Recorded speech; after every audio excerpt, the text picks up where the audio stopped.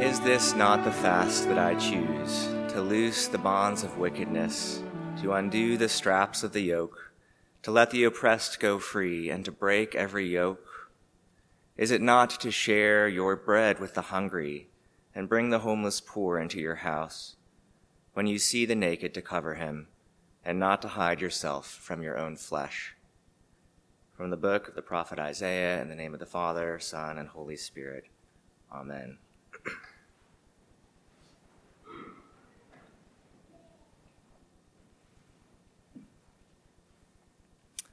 You and I are going to die. We spend a lot of time trying to ignore this basic fact. We don't want to see death, animal or human. When we're forced to talk about death, we prefer euphemisms. And even when death confronts us in undeniable ways, as it has for many of us here today, we sometimes continue to treat it like it's something we can control.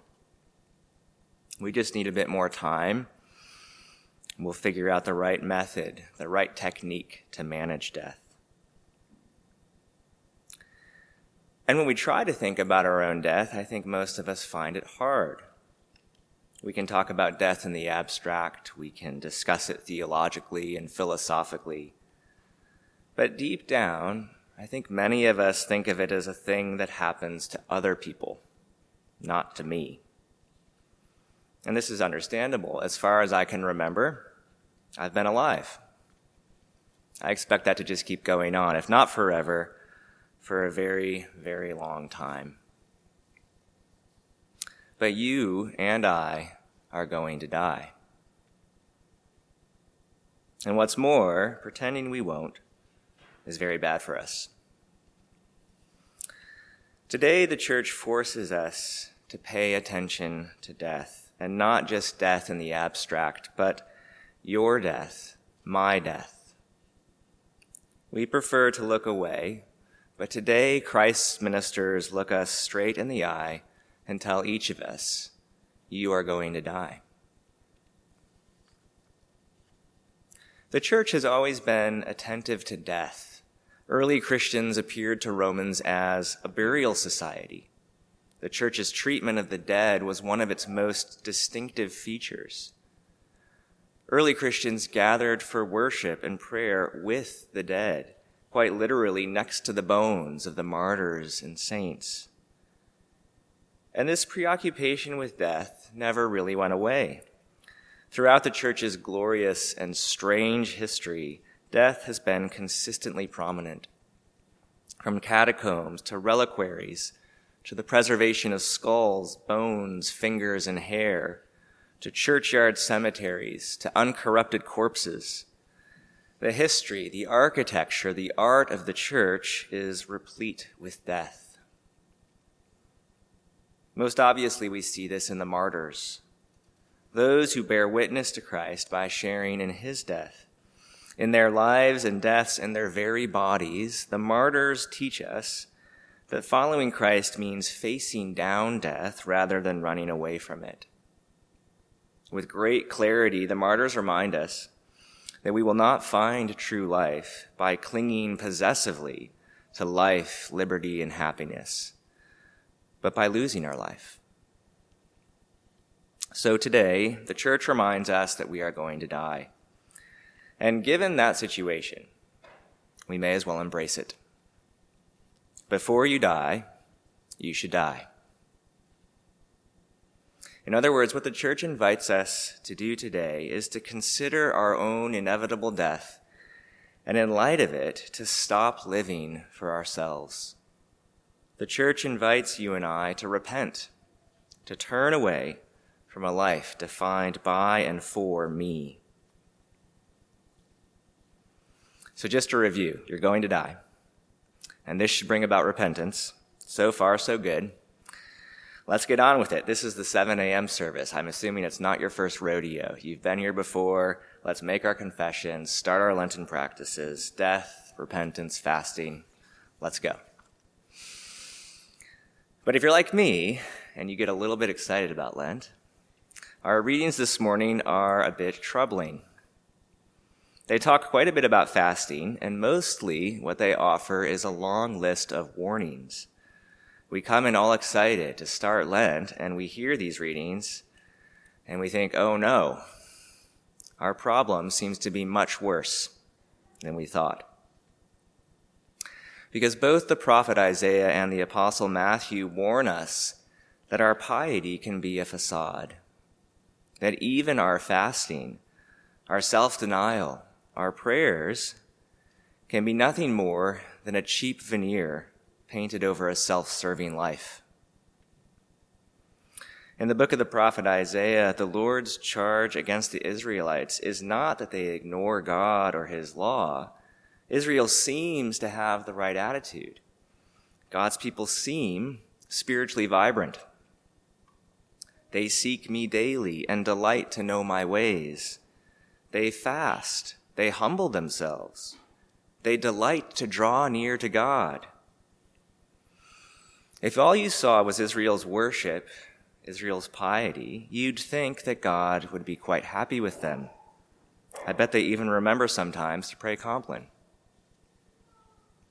So what's the problem? In the day of your fast, you seek your own pleasure and oppress all your workers. You fast only to quarrel and to fight and to hit with a wicked fist. Underneath the piety is festering greed, oppression, violence. The problem is that Israel didn't believe they had to choose between God and everything else they wanted out of life. And the prophet is uncomfortably clear about this. If our fasting does not go hand in hand with regard for the needy, the oppressed, the homeless, the refugee, God finds it unacceptable. We don't have righteousness. We have death. Now remember, you and I are going to die.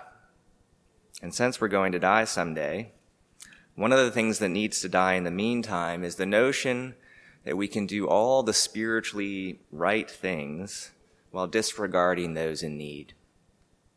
What needs to die is any already dead religiosity that fits comfortably with a self-serving life. And the church has always known this. In the early church, fasting was frequently connected with almsgiving. When early Christians encountered the hungry, they fasted. They gave their lunch away. They went without to feed the poor. And this is why the church today invites us during Lent to take up not only fasting, but also almsgiving. Again, you're the 7 a.m. crowd, so you already know this. And you're probably feeling good about this still. Thanks, Isaiah, but our Lenten plans already included almsgiving. Thank you very much. And then we get to our gospel reading. It gets worse. Here we are on the first day of Lent, and we hope to do better than Israel. We will think of others. We'll pay attention to how our own consumption might contribute to exploitation or injustice.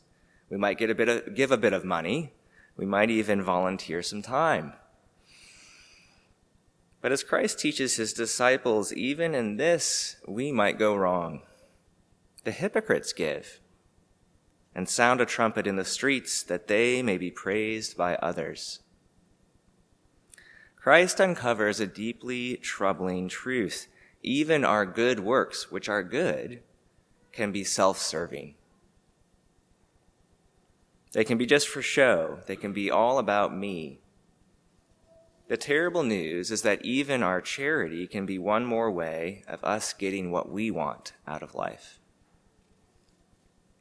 Now, of course, the answer is not throw your hands in the air, and quit. We can't let fear of hypocrisy keep us from prayer, from fasting, from almsgiving. That's exactly what our enemy would like us to do. Instead, Christ has simple words for us. Don't do it that way. Do it this way instead. Give, pray, fast. The essential difference is Are these practices aimed at us being recognized as successful Christians? Or are they done in a way that, according to the logic of this world, makes no sense?